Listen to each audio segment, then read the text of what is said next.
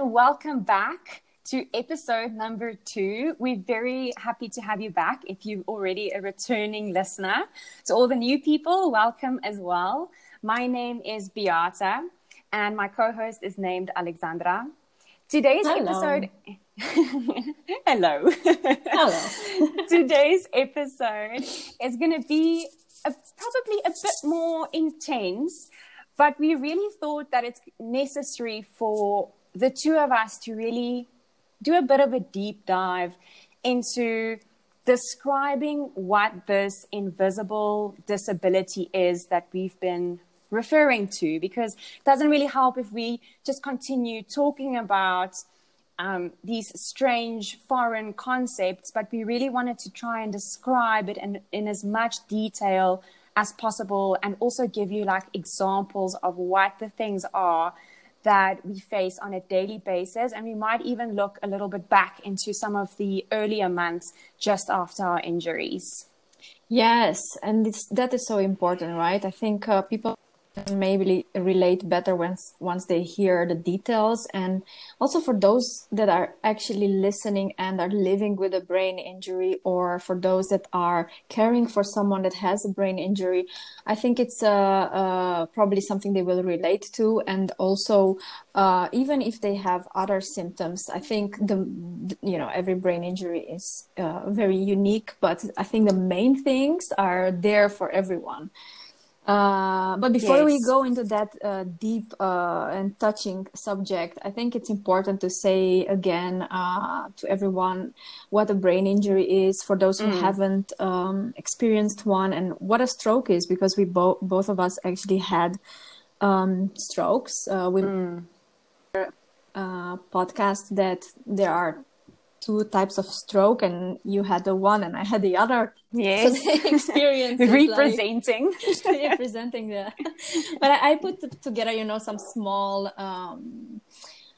description, I guess I would call it, about what a stroke is, and some statistics that I found, which we will include in the link below the podcast, so people can look at the details for themselves.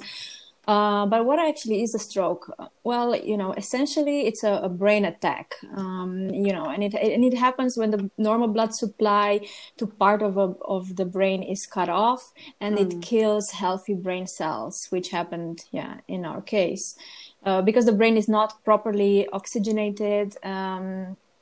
If it's not detected soon enough, then it can be very, very serious with complications, including even death. Luckily, we are still alive. Here.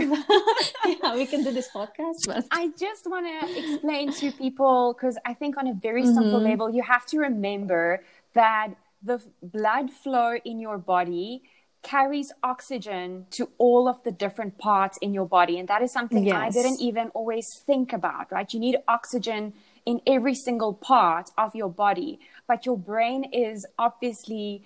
I think it uses something like 20% of the oxygen that you inhale, if I remember correctly. That's true. I remember the same thing. Yeah, so your brain really needs a lot of oxygen, and if it doesn't have oxygen, think about you holding your breath, right? You're gonna die at some point if you don't get oxygen, and the same happens to your brain.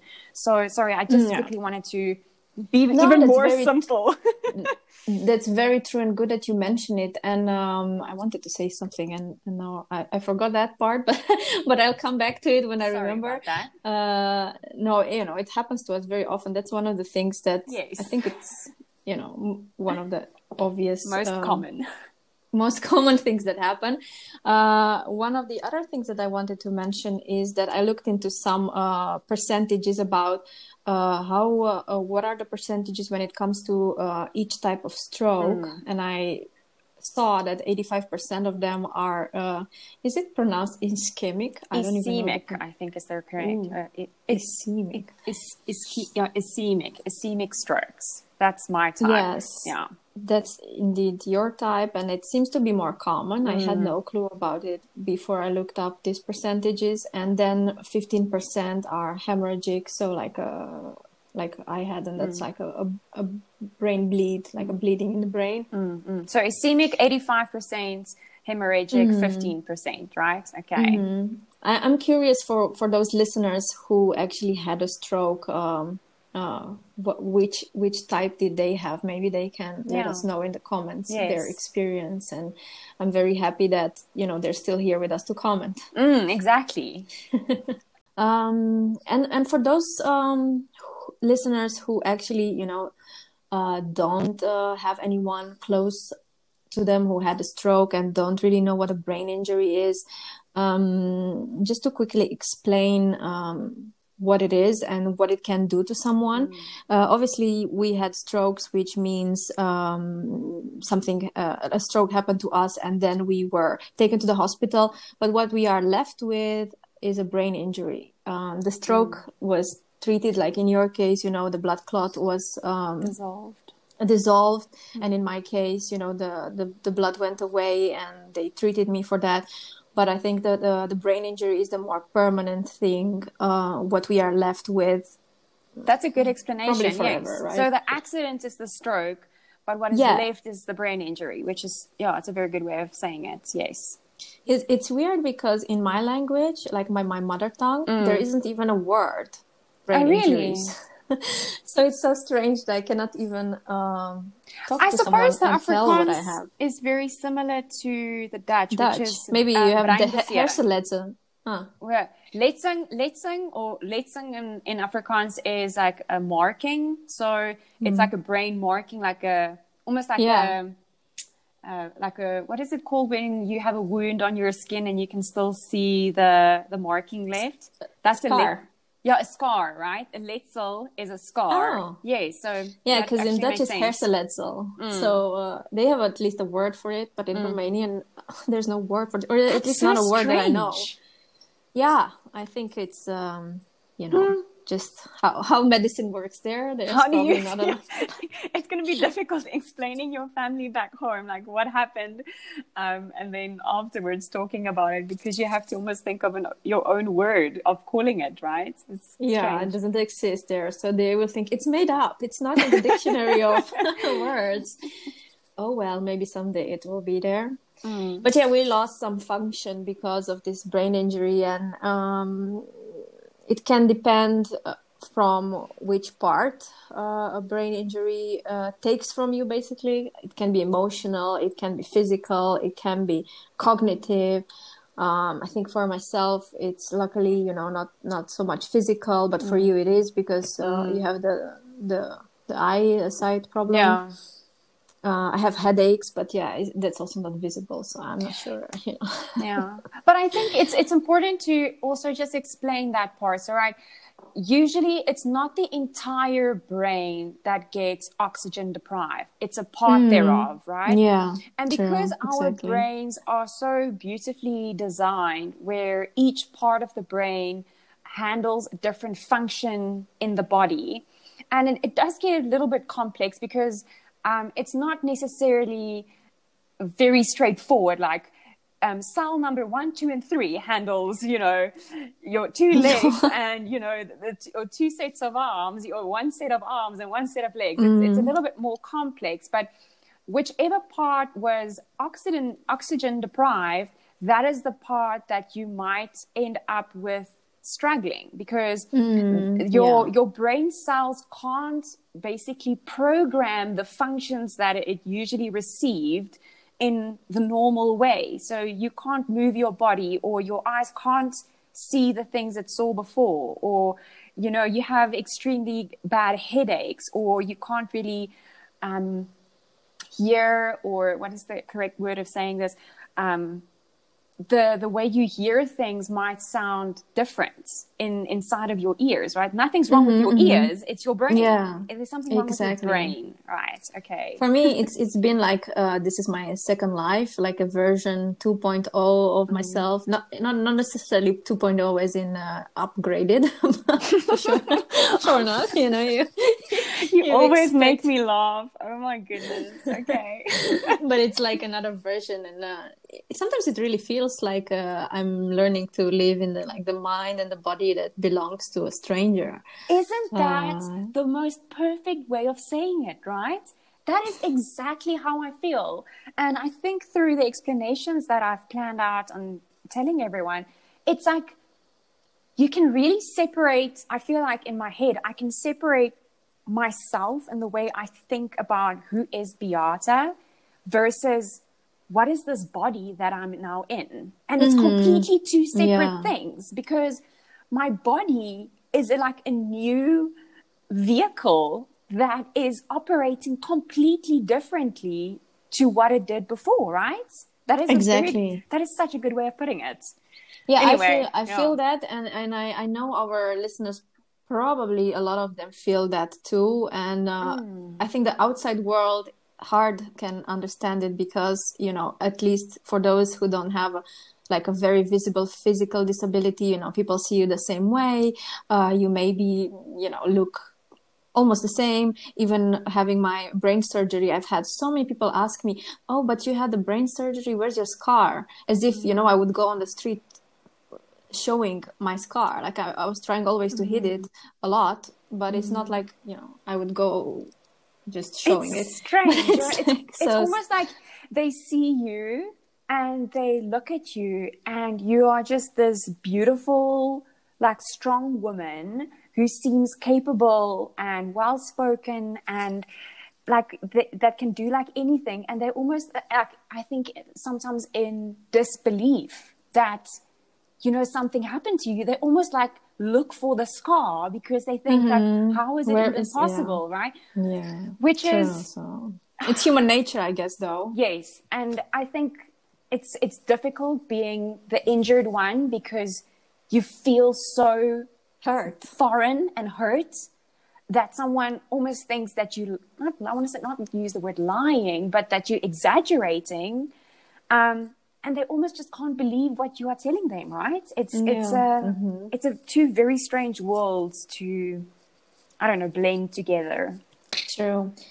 Oh, well, we had now some explanations about the theory, basically, of a stroke and brain injury. And I want to ask if you have some examples from your own experience, like practical ones that you want to share with our listeners about this invisible disability. Yes. So I made quite a bit of notes now, and it might seem like a lot, but as mentioned at the beginning of this episode, I really feel like we need to define what this is. So interrupt me at any point, Alexandra. And if you have any examples of your own to add on to these ones, please do so. Subsections that I made are ears, speech, memory, movement and strength together. The fifth one is then vision, and the sixth one is energy. So I'm going to start with ears and explain that while I was in the hospital, yes, the hospital is very noisy and busy. It's actually sad that it's so noisy and busy, and people actually just need to rest. Exactly. And sleep properly. And it was awful. I went home. I was lucky enough to go home after a week in hospital. And when we were home, we didn't go live in our house because our house had stairs, and I couldn't walk even properly at that point, never mind climbing stairs. So we went to go live with my mother-in-law, because she's also a doctor, and, you know, she also, I almost want to say, helped me get out of hospital quicker, and said she will take care of, or help take care of me back home. So I was in a very quiet, calm, you know, environment being back home, because everyone was so accommodating, which is great. But then my dear husband and family and friends, as soon as they knew I was out of hospital, people are obviously keen to check in with you. And they even want to make, a lot of people wanted to make me feel normal in a very abnormal, in, you know, strange world that I found myself in. And I think, like, a lot of people didn't even know why or really what happened to me, but they were thinking, okay, let's make her feel not like a patient, and let's take her out for coffee. You know, let's take her to a restaurant, or let's, you know, have a small get together. And at that point, you probably didn't know what it means to go to a coffee. So now I'm struggling. I've just started walking, so I have a lot of things in my physical realm that is still keeping my mind very much occupied. And I'm in this new space, being a restaurant, and it is overwhelming. But I couldn't really put my finger on why am I feeling so weird. My heart is beating like a crazy person's. I almost feel like I can't hear what people are saying. Like something's wrong, but you don't know what. Yes, and you can't put your finger on it, right? This happened a few times, and luckily, I mean, my husband, being the sweet man that he is, when I told him, like, listen, I prefer just like seeing people at home, like very close friends, like we didn't see a lot of people in the beginning. I tried to, invite them over to our house where it was still like a calm environment. But still, I couldn't name it noise sensitivity. I wasn't familiar with that term, right? So I was working with a neuro-ophthalmologist. It was about 3-4 months after the injury. And I told her about an incident because she was a wonderful woman who helped me so much physically as well as emotionally. And I told her about this experience of where Michael and I, we were in the car, he was driving me around, and he was kind of trying to, I think it was a Saturday morning, trying to make it like an upbeat morning because we were going through a lot of heavy stuff. So he's trying to like be kind and put the music on, and we're like on our way somewhere, maybe to go visit my mum or my sister or something. And I'm in the car, and it's almost as if something else took over my body, and I completely bursted and I slapped the music system off. And I was like, pulling or grabbing my hands to my ears. And I was just saying, like, it's just too much. Like, I can't, it's just too much. And even then, I couldn't name it noise sensitivity. But luckily, I spoke to this woman, and she told me, oh, Beata, a lot of stroke patients, a lot of brain injured individuals have noise sensitivity. And I was like, ding! It all clicked. Made sense. And I was like, noise sensitivity. Like, never thought about that even. I also. Okay. Like, that makes sense. That's why I can't sit in a restaurant with the grinding of a coffee machine, people chatting, music in the background. It's just we have no filter anymore. Yes. Because when I had it also, I was starting looking into it. What is it?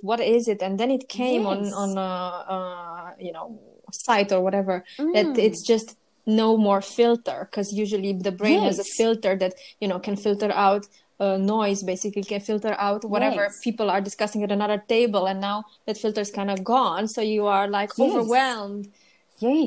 It's almost like, imagine, I'm trying to explain to you like a normal individual now. Like, imagine you watching TV and you are like dead focused on the TV, and your wife or your husband can be talking next to you. You almost don't hear them. A dog can be barking in the distance, an ambulance going by. You don't hear anything because you are focused on your show, right?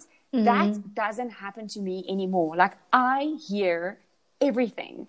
And I feel like my brain is a bit better than in the beginning, but I am still very much noise sensitive. And I will tie this probably to the energy part, but before I go over to the next one, which is speech, I quickly want to say, a lot of people might think like, oh, Beata, but then how do you go to restaurants? I saw you at a restaurant last weekend. Or how do you travel in an airport? Or how do you do things? And that is the challenge. That is the challenge of living with brain injury, because I am still a human being. I still want to go to restaurants. Exactly. Yes, I still want to see my friends. I still want to go out and party. I still want to do certain things. But I now have to completely prioritize time to be in a noisy environment and then release myself from it afterwards. And to find compensation strategy. Like maybe I can go to the restaurant when it opens up before people show up. What's the first reservation I can make? What's the first time? Or maybe I can meet this friend now and the other one in 3 days or whatever. Like you have to think it through. Like I thought, because in the, in this society here, everyone plans things in Netherlands, and I thought I was planning things before, but no way. Now it's like a completely different level of needing to plan to do something. Yes. So even like this weekend, we were trying to be impulsive. It was Saturday, and we were thinking maybe we should just go walk down, because we live in an area where we're very close to restaurants and we can just walk to a restaurant. We were thinking, let's go for lunch on Saturday. It wasn't possible. We arrived there, Alexandra. I didn't even tell you this. Now you're hearing it for the first time. We arrived at the restaurant, that beautiful new healthy eatery, the plant-based eatery down the street from our house. Arrived there. It was an extremely busy afternoon, actually too busy, taking into consideration that it's COVID practices and all of that. But never mind, let's keep that to the side. We sat down at the quietest table we could find, like taking into consideration that it was jam-packed. It was still very, very busy. And we sat down, and I told Michal, I am so extremely very sorry. I'm not going to be able to do this. Yeah. I was like, I'm sorry. We went You back reminded home. me of myself on another day at the sushi. Yes. Same. Right? And we came back home, and we had avo toast. Later on in the afternoon, by 4:30, so in between lunch and dinner time, we went down again and we had a coffee. It was still difficult. I was having a bad day on Saturday. My energy was not good. And I was still struggling at the coffee to really listen to him and concentrate and be normal. But I also wanted to go down and just have a coffee over the weekend, right? That's exactly how, you have to, and I hate that. It's almost like you have to make a choice between your own health and doing something you want. And sometimes I'm like, why do I have to be the one that doesn't get to enjoy the thing I want to do? Like everyone else you see around is doing what they want. And I have to go to the restaurant, see that it's too busy and just leave. It's so sad. I find it very sad. Okay, so let's go over to the next one, which is speech. So in the beginning, if I say in the beginning, I mean hospital, waking up in the hospital, right? I was very slow at speaking. I couldn't speak English at all, which is so freaking weird. It was just that part of the brain, luckily, where language sits, that was still swollen. So I very quickly picked up on my English again, although I don't feel like I was ever like extremely strong in languages. But my speech was definitely not affected in the fact that I slurred, because I know a lot of stroke victims or brain injured individuals struggle with swallowing, struggle with basic sounds. They slur, or they could slur, and luckily I did not have that. But I was still... It took so much energy to speak. It was hard to almost gather like strength to really respond and stay almost awake, I want to say, within a conversation, like on top of it. You bring so many memories. Like on the hospital bed, my mom was visiting, and I had to speak to her in Romanian and to Nick in English. And after the surgery, I was like, I could not find my words in Romanian, which is like my mother language. So I was speaking to her in English, and she doesn't speak English. So she was looking at me and saying to me in Romanian, like, speak in Romanian. And because she can't understand you. Yeah, and I was understanding her, but my words would not come. They were just coming in English. So it was such a blurry thing. Yeah. Yes, in the beginning, my speech was not affected as heavily as it probably could have been. And I still struggle today, and it might seem strange to have a podcast, which is a lot of talking, but that's not what I mean to say. What I mean is, I feel a lot of people can have an 8-hour, 10-hour workday where it's so many meetings, like one meeting after another, where there's lots of talking and speaking involved. I can't do that anymore. Can't do it. Like there's a point that I reach and I feel like I can't talk anymore. Like I am so tired. I can't talk anymore. Like even after this episode that we're now busy recording, I'm going to take a talking break, if you want to call it that. Yeah, Like, exactly. I will not be able to go out and have a coffee, like, right after this. Like, tonight when Michael arrives home, sure, I'll be able to talk. But now I'm probably going to use a lot of energy explaining all of these things. And if you now think of a meeting, especially for myself, a meeting takes so many things. Like, first of all, it's usually with stakeholders from, another company, or with colleagues that from a different team. So first of all, it's probably strangers. So, I mean, not that I would say I'm a very nervous person, but there's a sense of you want to speak well and you want to present, your content in the most positive way as possible. So there's already like a little bit of, say, underlying stress, right? Exactly. Combined with a lot of people perhaps talking over one another. And we've already spoken about that in the ear section. Bad, very confusing. I can only listen to one person at a time. I can't listen to two people. Same. And now I am functioning in my second language, as well as I am getting tired from just speaking. So it's so many things wrapped up into like one little packet. So I wanted to mention speech because it's probably not the thing that stands out the most for myself, but I do feel it making me so tired. And I really, in the beginning, did not, again, understand what's happening to my body. Why am I exhausted after engagements with friends and family and even work, right? I love chatting to people at work. I used to love that. And I'm an extrovert. I love chatting to people. Like, I don't like being by myself. And why am I now feeling so different after a social engagement than before? Yeah. And that again is the struggle of my body almost forcing me to do something else.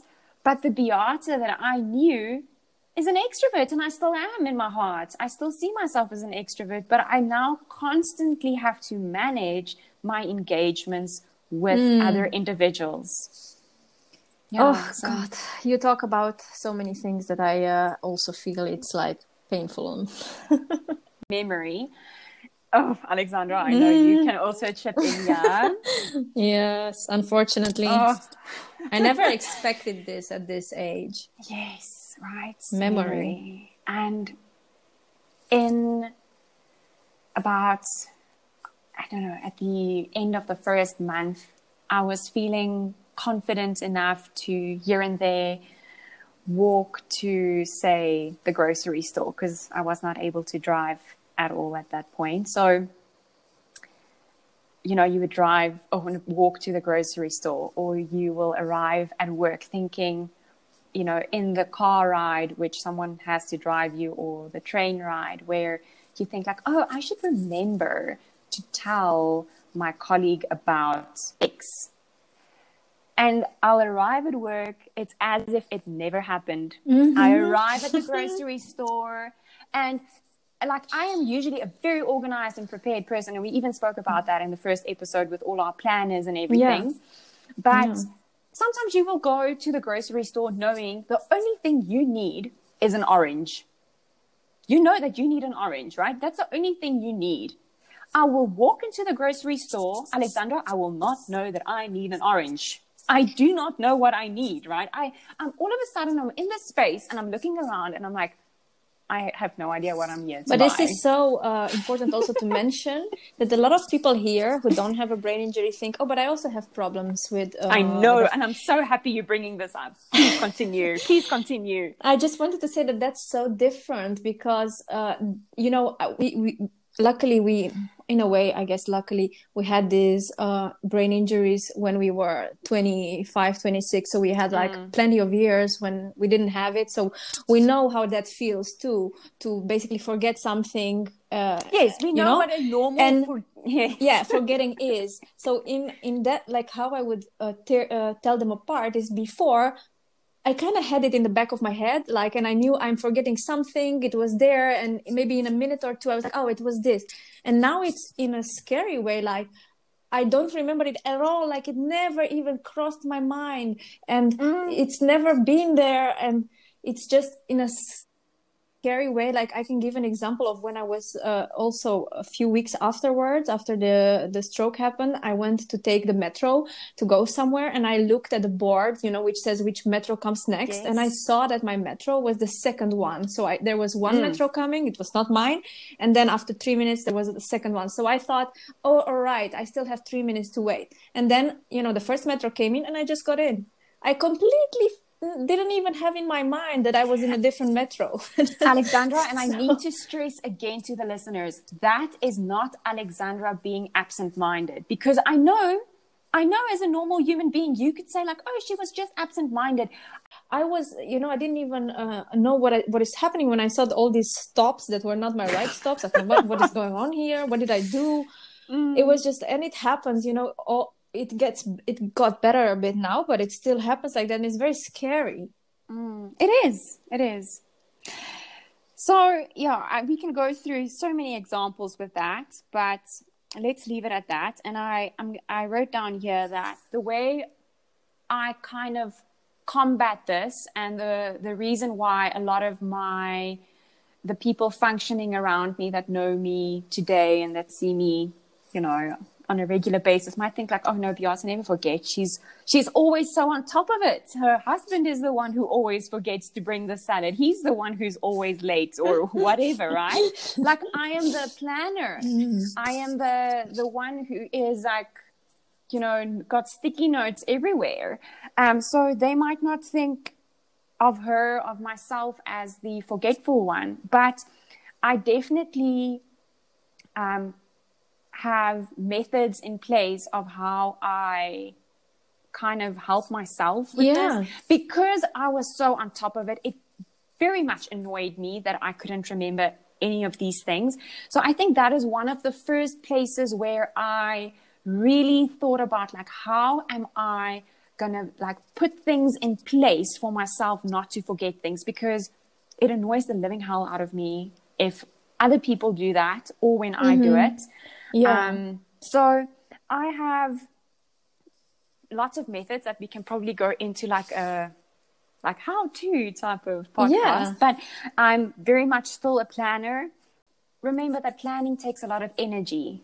And again, I'll get to energy at some point, but it takes energy. It takes cognitive function, especially if it's complex planning of, say you have to go somewhere, you have a meeting, you have to take certain materials or notes or whatever with you. After that, you are probably going to go and get on a metro, or you're going to get back in your car, and you have to have a different top with you because you're going for dinner. So there's lots of different like little intricacies, and I can do that quite well now, but it takes energy from me, which I hate, right? It takes more energy to be on top of it. And Exactly. I still lack in a lot of places, but luckily I do have systems in place today, now. Yeah, it's important. Otherwise, we can't survive, basically. Yeah. I'm going to move over to the next one. Do you want to add on anything else at memory? Well, you know, my memory issues are sometimes so scary, but I remember you had a point where I was telling you, Alexandra, like, get like a planner again and like write everything down, and then you tell me that you forget where, or you forgot where you put your planner, or then you start making notes in a different place, because say you have a work calendar and you have your private calendar, so you have things in your work calendar and you can't find it. And I remember there was like a lot of things for yourself where you were also trying to figure out like, how are you gonna like make it work, right? I wanted to find a compensation strategy that works, and eventually I just ended up putting everything in my phone, because the phone is basically the one thing that I almost maybe 99% of the time have with me. And I have there everything in the calendar that is also for work and private. And unfortunately, whatever is not on the calendar doesn't happen because I just don't remember it. So if it's not on the calendar, it almost doesn't exist. So I got to that point where I'm almost living by that calendar. So yes, I hope nobody steals my phone, because if they do, they're kind of stealing my. Yes, but you have the cloud. You can buy a new iPhone and just poops, everything is there again. Luckily, we have technology. That is true. But just emphasizing on the thing that there's one thing that really helps me now to, that's also one of the points that I want to say. It doesn't help me remember things, but it does help me see that I have to do certain things. Like I might still forget that whatever I put in the calendar, that I had spoken to a person about having that meeting, but I know, I truly believe my calendar. So if my calendar says you have to do this, even though maybe I don't remember exactly how did I get to this, then I think if it's in the calendar, it must be true. So I have an example for the listeners that you shared with me many, many months ago. I think it was something like a nail appointment. And it was in the calendar that you had to do your nails at 2 p.m. on Friday. And you're like, I didn't speak to this person. No, this must be a mistake. I did not speak to this person. I did not make this appointment. You completely almost thought, someone else wrote it in your calendar. It could have been someone else. It was like, it's written here, but I have no recollection. Yes. And that is, I think, a good example. Happens. Okay. Unfortunately. I mean, it's scary, but now I kind of, and that's what I wanted to do. I wanted to learn to trust that calendar is right. So now I think I'm at that point more where I'm like, if it's in calendar, it must be true. I write my calendar and my notes in much fuller sentences now, because in the beginning I could make small notes before the stroke, and one word will remind me of what I should do or whatever the appointment is. And now if I don't write full sentences or a proper explanation, I could also look at it and be like, nope. In the beginning it was very scary. Yes. Yes. Yeah. That's the word for it, probably. I'm going to go over to movement/strength. So just to give you an idea, it took 9 months for myself to get my handwriting in order. Oh, wow. 9 months, people. I had no clue. It was so freaking extremely difficult to get my fine motor skills on my right-hand side to a place where I felt confident in my hand, if I can call it that. I went to work after a month, Alexandra. I know. I couldn't type. I did the same, so, I don't blame you. I typed with my 2 little index fingers. I still backspaced probably 60% of it. I couldn't write. We got married just before. I really wanted to change my maiden name to my married name.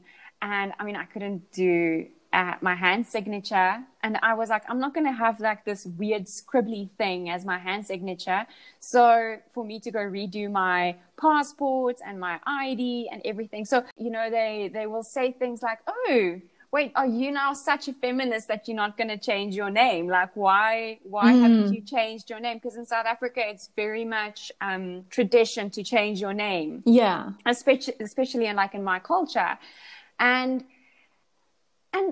although it was not meant to be hurtful, and although I am a feminist, and I am thinking it's very much your choice whether you want to change your surname or not. It should definitely not be something forced on you. It was very much my personal intention to change my name.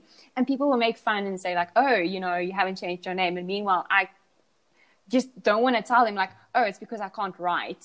That's going to be such a hurtful comment back. But that was so very much my reality.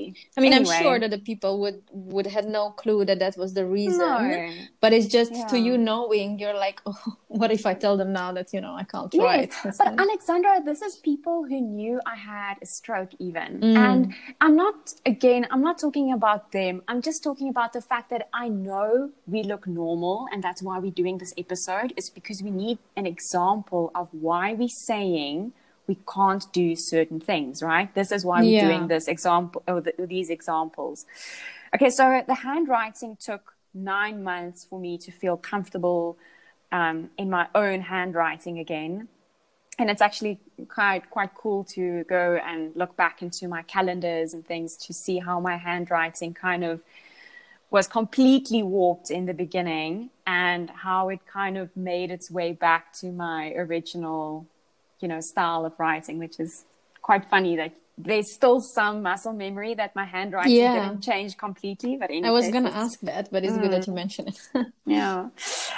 But I mean, I could walk after a week. It was still very much conscious walking, thinking about lift your foot, drag across, or not drag, lift and placement of foot down, okay, and foot up. And it's so strange of thinking about that, and being very much a glamour fashion girl. I was very bummed that I couldn't wear my high heels. So I think it was, gosh, I'm trying to think now. It was for Michal's birthday. So it must have been less than a month after the injury, 2 weeks, 3 weeks after the injury. I was adamant, I'm going to put on high heels. I will not, I'm not going to look like high a bum. achiever. Yes, but Alexandra, I was craving to have myself back. Yes. I was still in this alien body, and I was thinking, how am I going to make myself feel the same? Like me, right? And although it was probably a stupid idea, I luckily didn't fall or anything, but I think it's a shame. It's actually a sweet, sadish story. But anyway, so I could walk after a week. It was very much a conscious walk. About 4 months after my injury, Michal forgot something at home, and I went quickly running across the pavement, or I was intending to run across the pavement and go give him, I think it was a book or a lunchbox or I don't know what. And in my head, at that point, I could walk more comfortably because it's 4 months in, right? So I wasn't thinking about lifting foot, placement of foot, lifting foot, placement of foot. And in my head, I was planning on giving a slight jog type of thing. And I smacked down on the pavement hard. And thank you. But the point is, you think in the beginning, especially I think after a brain injury that affects you physically in your body, that movement is, you don't think about movement. You don't think about how to pick up a fork and knife, right? You don't think about lifting the spoon and aiming for your mouth to get the soup in your mouth. But all of those functions take a lot of time and practice to get faster as well. So I want to say improved in terms of how fast I can do things. And I am able to jog now. I was never a big jogger, and I will never be. And I don't feel ashamed for saying that. I kind of fell in love with exercising, luckily, a year before my injury. And I feel very grateful that it happened, because I think it forced my body to become quite strong before the injury. But I don't see myself as an extremely sporty person, and I probably will never be. But I'm still very annoyed that I can't lift as heavy weights on my right as on my left. And usually my right side was stronger than my left, just because of that dominance thing on the side of your body. So I still have also a little bit less feeling in my arms and hands. Even if you were to, or Michal were to touch my hand or hold my hand, I definitely have slightly less feeling on the right side of my body. Just less sensitive, I suppose. And yeah, that is probably like a quick explanation of what it was like and what it is now. And one thing I kind of did notice is after the stroke, like I went through a lot of physical rehabilitation. And even after the smackdown with like me trying to jog after Michal to give him his lunchbox, I went back to my physical therapist and I told him like what happened, and he was like, okay, don't worry, we're gonna get you back jogging, or we're gonna get those, faster leg movements and arm movements. We'll get you up and running again. And he definitely did. And after that, I went back to the gym and I was quite, I want to say, in a good routine of exercising. But now during lockdown with all of the closed gyms, I definitely don't exercise or move my body as much as I used to. And Alexandra, if I go for a long walk now, I literally feel almost as though I'm back at, month 4 and 5, where I have to drag my leg after a few kilometers of walking. Like not in the beginning, like I can comfortably walk around the house. But if I have to go now and go on an extremely long hike that I've been in the couple of weeks, like friends invited us and it was lovely to get some fresh air.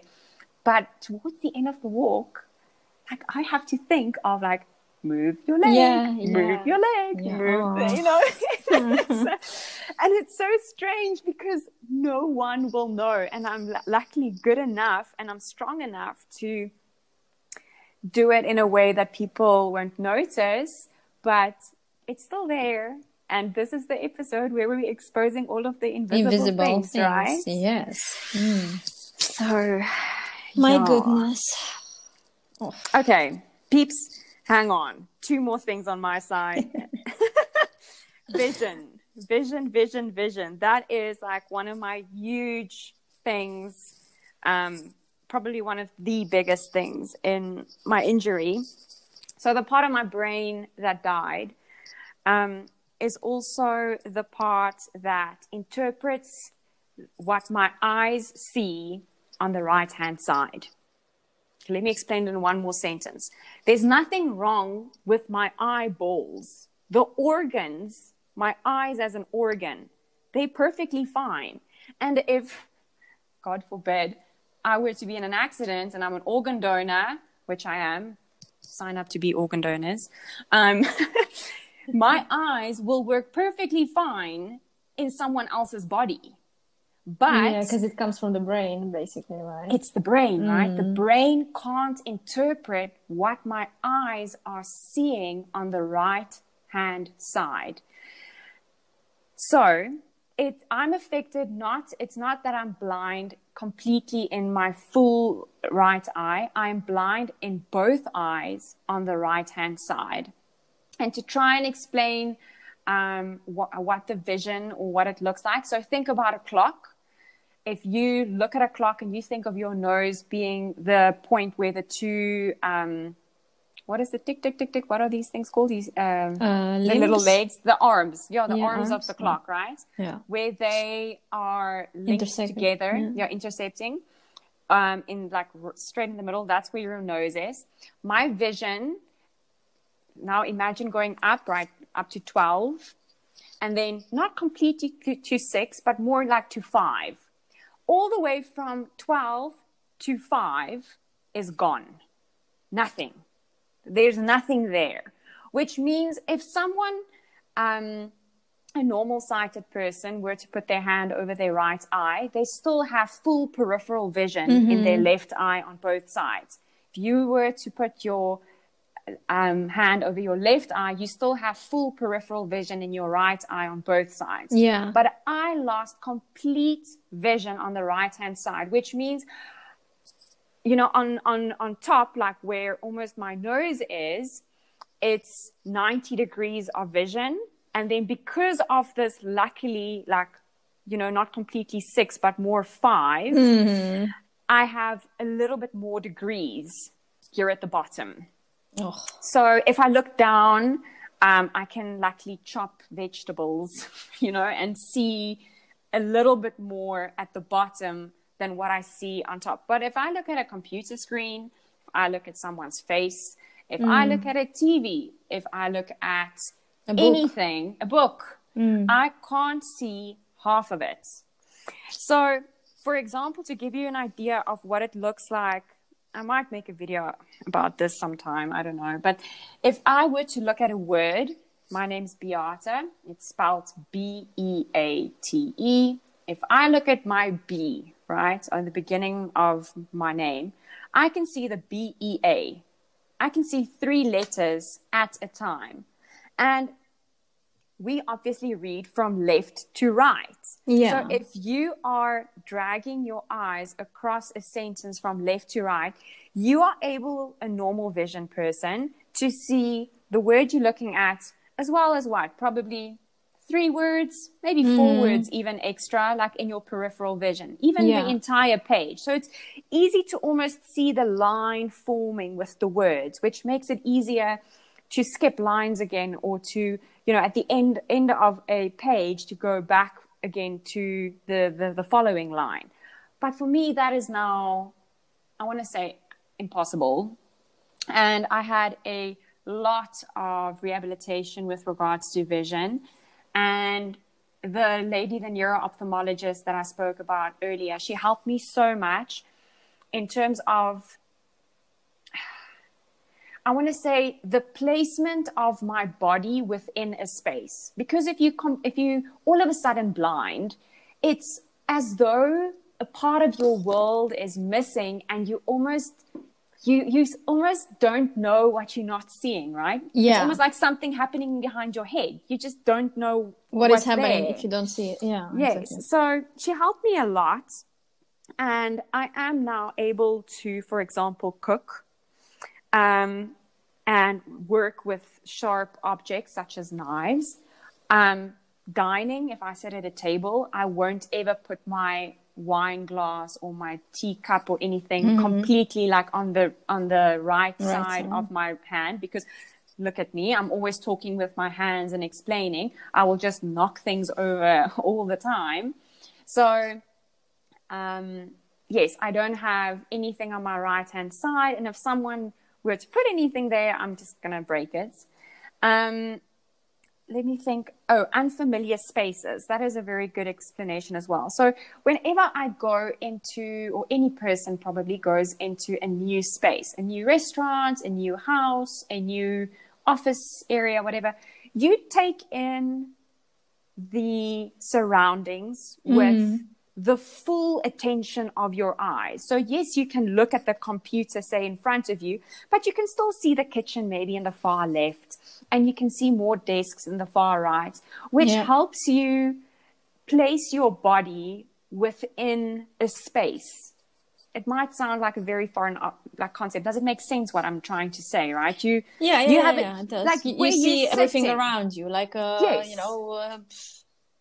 yeah, so you kind of, you know what's happening around you. Even if people move around you, you can still, even though you don't look at them, you can still see their body somewhere. Like, you can probably guess, like, oh, that person is probably like 2 meters away on my left-hand side, or that person is like way down the corridor on my right-hand side. But I'm completely unable to do that. And the fact of the matter is, in the beginning, it was just so confusing. I almost felt drunk. I felt like I had loads of alcohol or something. I don't know. Where you completely feel like your world is spinning around you. And I remember, like, I used to like almost move my head extremely quickly in all directions, trying to figure out like what the hell is going on around me. Yeah. But this lady helped me a lot, this doctor, to really practice methods in ways I can try and feel comfortable in a new space, which is never going to be the same, but it is much, much, much better. So because obviously your peripheral vision helps you place yourself within a space. Social aspects with regards to vision, right? People are not ornaments. They move around. They move their arms. They walk around. They do things. In the beginning, Alexandra, so many times it's happened where someone will enter a conversation. people standing like almost in a semicircle type thing. Someone enters the conversation. They stand on my right-hand side. I don't even know they're there, all right? Because it's like there's enough of a buzz in the room, so I don't hear them approaching. And all of a sudden, they speak up. Oh, I would get so scared. heart attack. Like, it was so scary. And so many times, like, I jumped away from people or things on my right-hand side, you know, bicycles, cars, waiters, whatever it is, right? Luckily now, I think my body is together with rehab also adjusted, and it doesn't happen that often anymore. But a lot of the times waiters will stand next to me, especially in a noisy area where you can't hear them. And Michael will be always like, Beate. I'm like, oh, okay, hello, yeah, feels like sparkling water, you know, whatever. Or we have coping mechanisms as well, Michael and myself, where he always sits on my right-hand side in a strange setting. Oh, yeah, so he's helps. almost like got my back, you know, and that someone usually who's sitting on my right-hand side, they will not know how to help me, if I can call it that.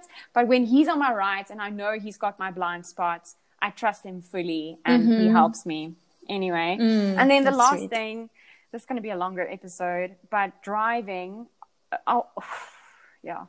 So luckily, together with this neuro-ophthalmologist, I met the minimum requirements, Alexandra, exactly like on the dot. I can't remember exactly what it is. I think in South Africa, you have to have 118 degrees of vision, like unbroken vision for 118 degrees. So say you're blind, a little bit on the left and a little bit on the right. It should be 118 degrees of vision, like fully. I think it's 118. Don't quote me on that. And because of this, luckily, this 5 o'clock and not 6 o'clock, I have exactly that amount. So I could go to disability driving school after 7 months after the stroke. First had to go through a cognitive ability test, basically, which made me feel extremely dumb, it made me feel horrible. It just showed so many of my flaws still, of all of my things that I can't remember. My memory is bad, and my language was bad, and this was bad. But luckily, I met the minimum requirements, and I had to go through disability driving school because I don't even want to say this out loud, but because I seemed so normal, a lot of people say, no, but you have a license, just drive. Yeah. Just drive. And I'm like, it's not safe. See on the right-hand side, like I do not feel safe. And how freaking unresponsible would it be of me to jump in a car, drive with all of the other human beings around me? Like, how can you say, like, do that? But any case, so I insisted that I need to have, you know, some kind of a course again. But even the disability driving school individuals were like, because I didn't look like their normal patient, right? Because that's the thing. They need to see something. And in South Africa, I feel the medical system sometimes fails us because they kind of just want to get you to a point where you're alive and where you can eat, maybe feed yourself and take yourself to the bathroom. And then there's so much need and there's so many unwell and sick people that they're kind of like, okay, we've done our job. Bye. And even with private medical health care, I found that to be the case in so many places where it's almost like that extremely fine motor skills that you need, that extremely fine attention on getting your life quality back was just lacking in the system so badly. But in any case, so I insisted to go through disability driving school, and I luckily got my license again in the December of that year. So stroke was 20 May 2018, got my license in December. Then we went on our long summer break in December. So I didn't drive at all during December because we were on holiday and we were in a location where I didn't need to drive. Yeah. Alexandra, I was back at work in January, and I thought like, okay, Beata, now you've got it. Like, nothing's going to stop you now because you've got your license back. So you've got your freedom. So you go, girl. Like, stroke is past. It's back in 2018, like new year, new me. Here we go, 2019. And it was so overwhelming in the car. It was horrible. And so many of the things that I spoke about now, about the noise sensitivity and speech and memory and movements and your strength of your body in combination with lots of moving parts, which is the vehicles around me and traffic and stress of work, and all of these things just went like bloop, like on top of me. And I thought, coming back from holiday, like, this is going to be the year where I'm going to make a comeback. And I felt defeated. Like, I felt so, I need to gather myself real quick. I understand exactly. And I think you probably also thought like so much time had passed and it's about time. Yes. I felt that too. And everybody, well, a lot of people, for me at least, were telling around me, when are you going to be 100% again? And that was like, I'm going to be 100% soon. And then when you have this realization, like you had, with driving, that it's still difficult. It's still, Anyway, I think it was the Thursday. Yeah, it was the Thursday or the Friday of that very first week back at work. And I was not really an intersection, more on the shoulder of a highway. And I needed to find a gap on the right side to go into the flow of cars. So I was checking, turning my head way, way, way to the right, like checking my blind spot properly before I took a gap and like put my foot down on the fuel. And a guy from behind bumped into my car. He probably looked at me and thought like, oh, surely this person in front of me would have taken a certain gap that he saw, and I was too paranoid to take a small gap because I'm looking for a big gap, like a very safe gap, right? Yes. So a lot of people make this mistake when driving. They also check the traffic and they don't check the car like right in front of them, like assuming that the car in front of them is not there anymore. They already took a gap, right? Put his foot down on the petrol, boom, slammed into my car. And luckily, I mean, no one died. I didn't know that. No one. Oh, really? No, I didn't know that. No, I don't think. Well, either you told me and I forgot it, but I don't. Don't worry about it. But anyway, not like the biggest thing. The car was insured. They fixed the car. But Alexandra, the break in the confidence after that was just so bad. I mean, I kept on driving to work. I didn't, stop driving. But it's just, there's so many challenges with an invisible disability. And people think, and they look at the car, friends and family, and they're like, oh, no, man, the guy was just stupid. It's not your mistake. Don't worry about it. You're all good. Don't worry. No, it's going to be quick, and your car's going to be fine. And they think about, I'm worried about the car, which I was, because, I mean, like anyone in a car accident worries about the physical aspect of it all as well. But like, I was afraid, like to the core of myself. And it was just so much more than a bumper bash.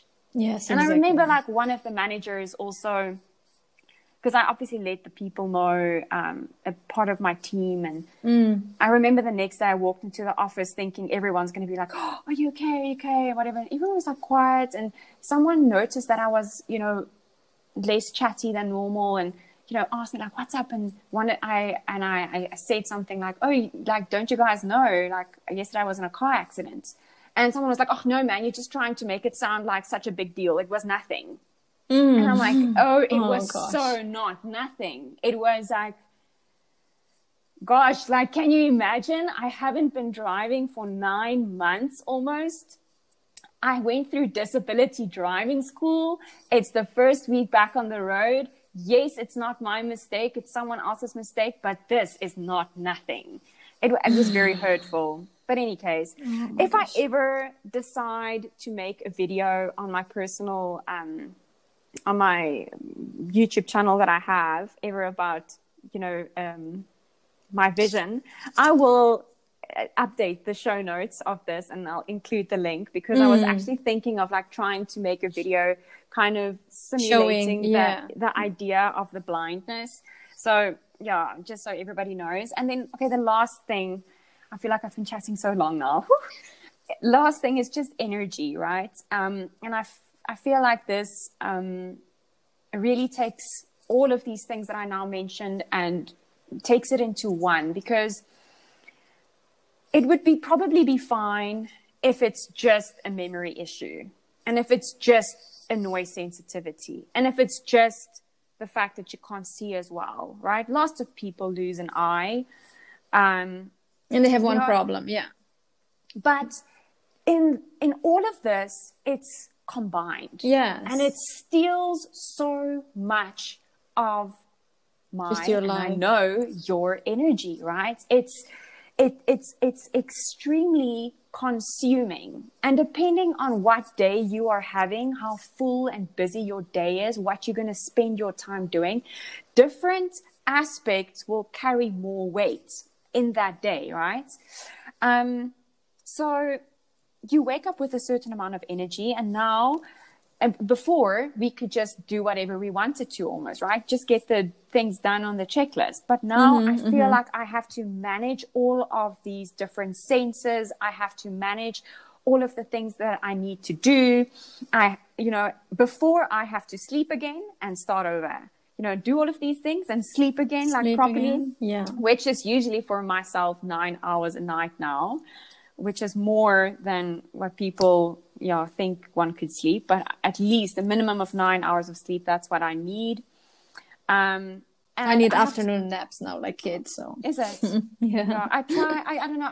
I've never been a big nap person, and I'm not one now. But anyhow, I have to consciously think about what I'm going to do and how I'm going to spend my time that I'm awake during the day, right? What activities is going to cost me how much energy? Is it going to be a busy mall? Is it going to be an intellectual challenge of learning something new?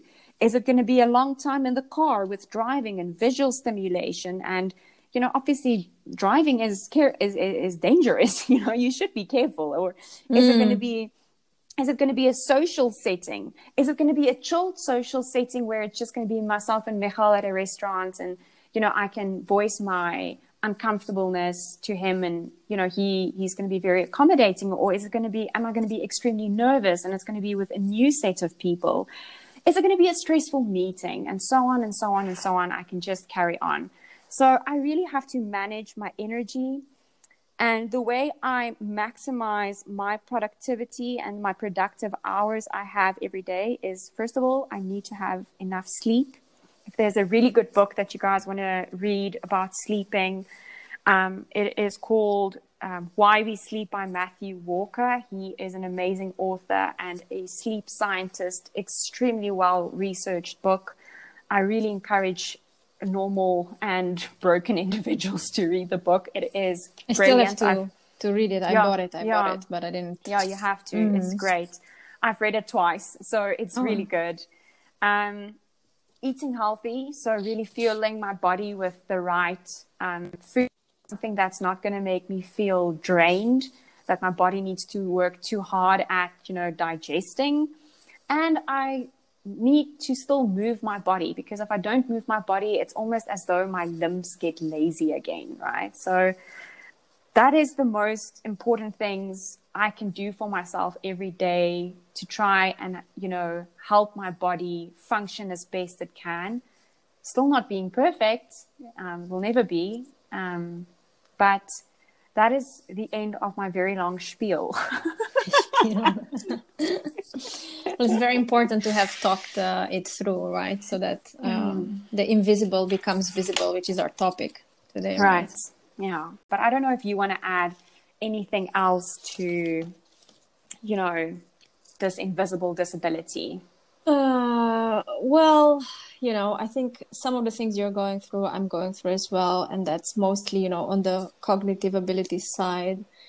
Like with the memory, especially with like dividing attention, things like that are really present in my life. Energy levels for sure. I had also the problem with the first month after the stroke. I could walk, but I could not walk unassisted. It was like I could see the street and everything, but it was I didn't know almost, that.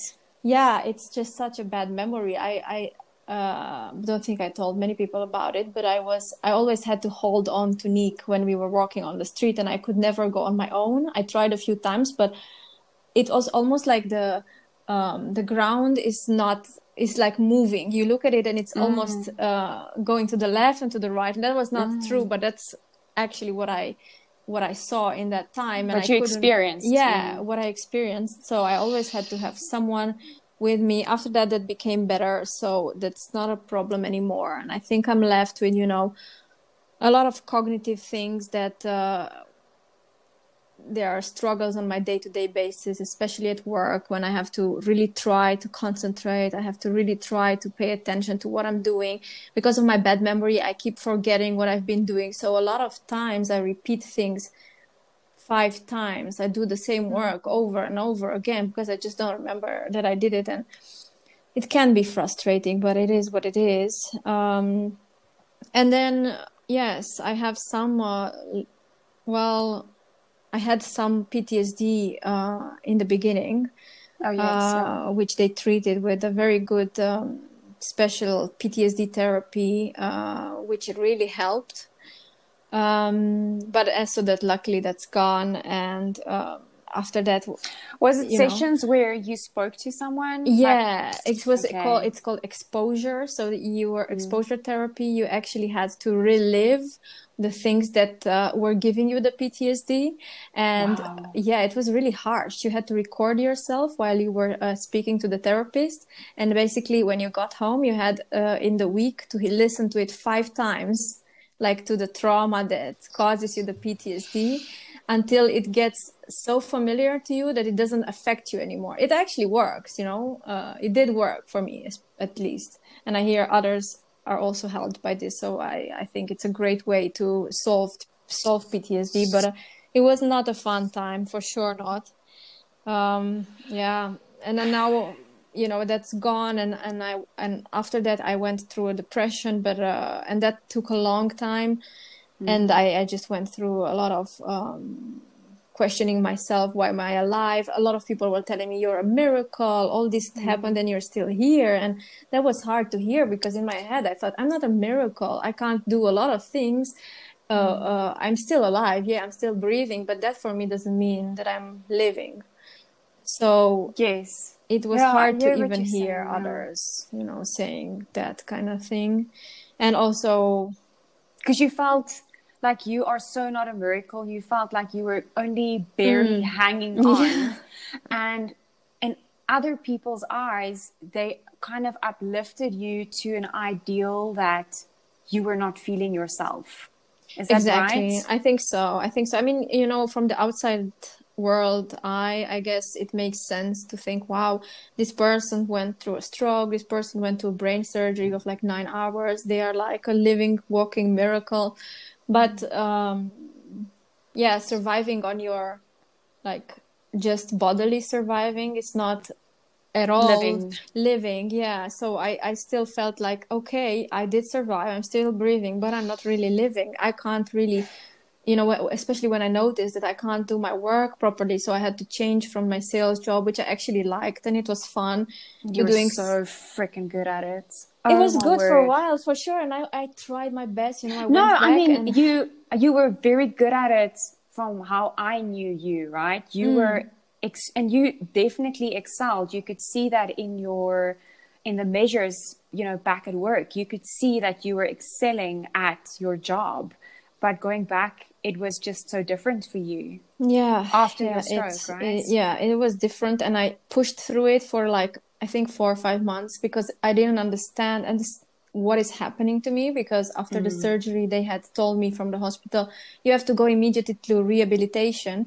And I went to the appointment that they had like an introduction, and they told me, oh, we are so busy, we're going to take you as soon as possible. But they only took me like 3 months later.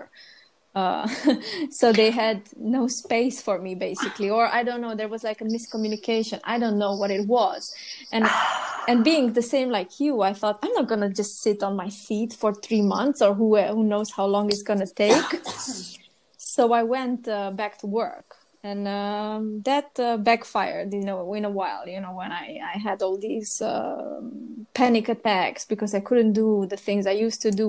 I didn't have the energy level. I couldn't go to the meetings I had to. I couldn't pay attention to people in meetings. It was just a mess.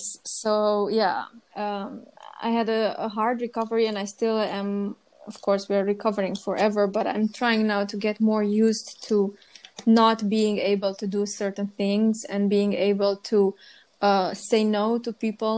And sometimes it's hard to explain a no, because I think a lot of people still expect when you say no to say like what you said before, like, oh yeah, I didn't want to say, oh, it's because I can't sign my name. Like, I don't want to say to people, no, it's concentrated because of my brain injury. I feel that's so personal in a way that I don't want to share that with strangers. True. I mean, not, we're sharing it in a podcast with the world, but yes, but it's difficult to be vulnerable in a setting where all of a sudden someone expects something from you, right? On a work, on a professional level, and you cannot explain why you can't do something without having to share something personal. But it's not the space. It's so difficult because you can't explain without being personal, but you don't want to be personal. You don't want to share this thing with someone. And especially in a work setting, when you decide to start sharing these personal things and people don't hear you, which also happened in your case, which also happened in my case, where people think she's making things up. She is, she's dragging this out. She is making it worse than what it is. Look, she's fine. It makes you feel like you can't share these things, right? You can't be completely honest. And then in a way you also want to seem normal, because in yourself that you're never going to be normal, but you want to feel at least in some parts that you are normal. It's just such a contradiction, but it's a human social thing, right? You want to feel normal. You want to look good and feel good and present well, and it's also part of our job, right? Your job now still kind of, but it was part of being this confident person who can speak up on a level to much older individuals who's been in the tech industry for many years. Here is like a 25-year-old, woman, trying to make herself, heard in a setting which is also new on so many levels for women and for girls and for... It's not sustainable. It was not sustainable anymore. And I was like, I hope that, I can do this, and I still want to, and I'm still trying my best, and it's going better, I must say. But you never know, is it sustainable? I don't know. I hope so. What was the breaking point? Was there like one incident that kind of shifted your thinking from, yes, I'm going to hold on to this job, to no, I for the sales job, you mean, right? Yes, right. So you're the transition from one role into another. Like, was there one incident or like a day that you can specifically remember, or was it just the accumulation of everything? It was the repetition of the same thing, because I was having a panic attack with huge amounts of crying and like almost like I couldn't breathe. And it was happening almost every evening, because I just had consumed all my energy. I had consumed way over the capacity that I had. And it just ended me kind of. I can't do it anymore. Why is this happening?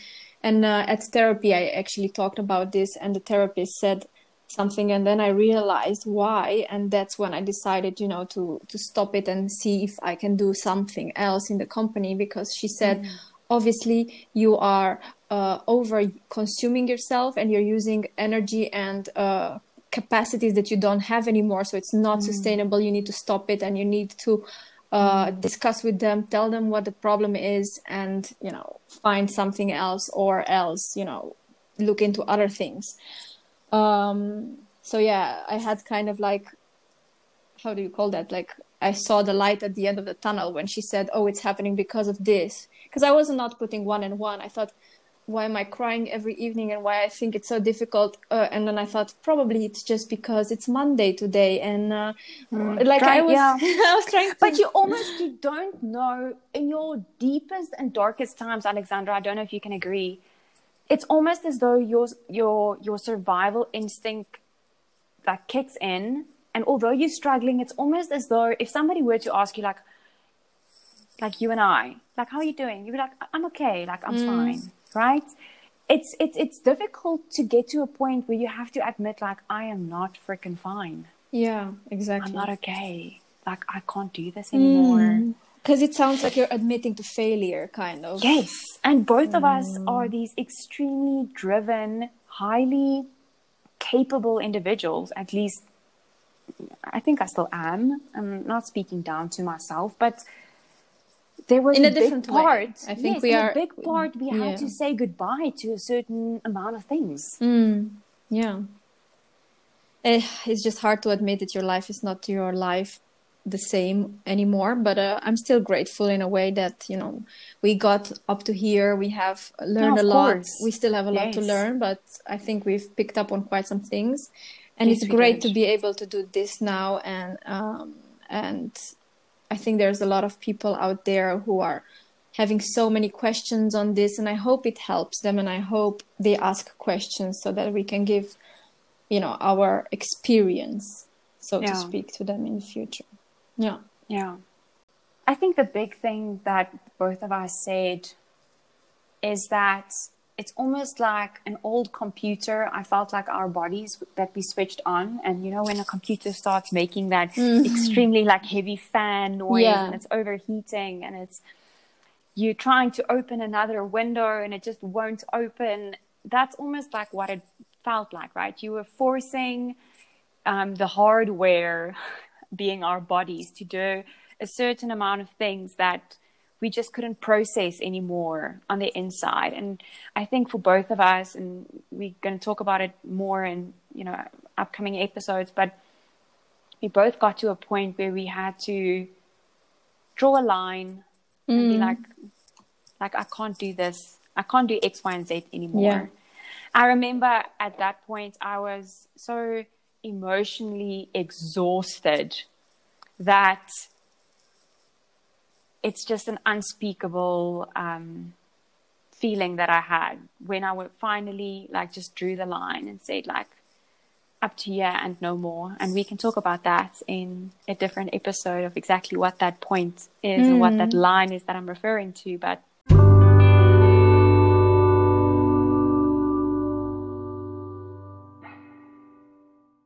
thank you so much for sharing some of the things with me that I also didn't even know. You too. So much information that helps knowing, and I'm sure everyone did. I really hope everyone joins us to the next episodes as well. Yes. Everyone, thank you so much for listening. Hope to have you back soon. Yes, Bye. Thank you. Bye-bye.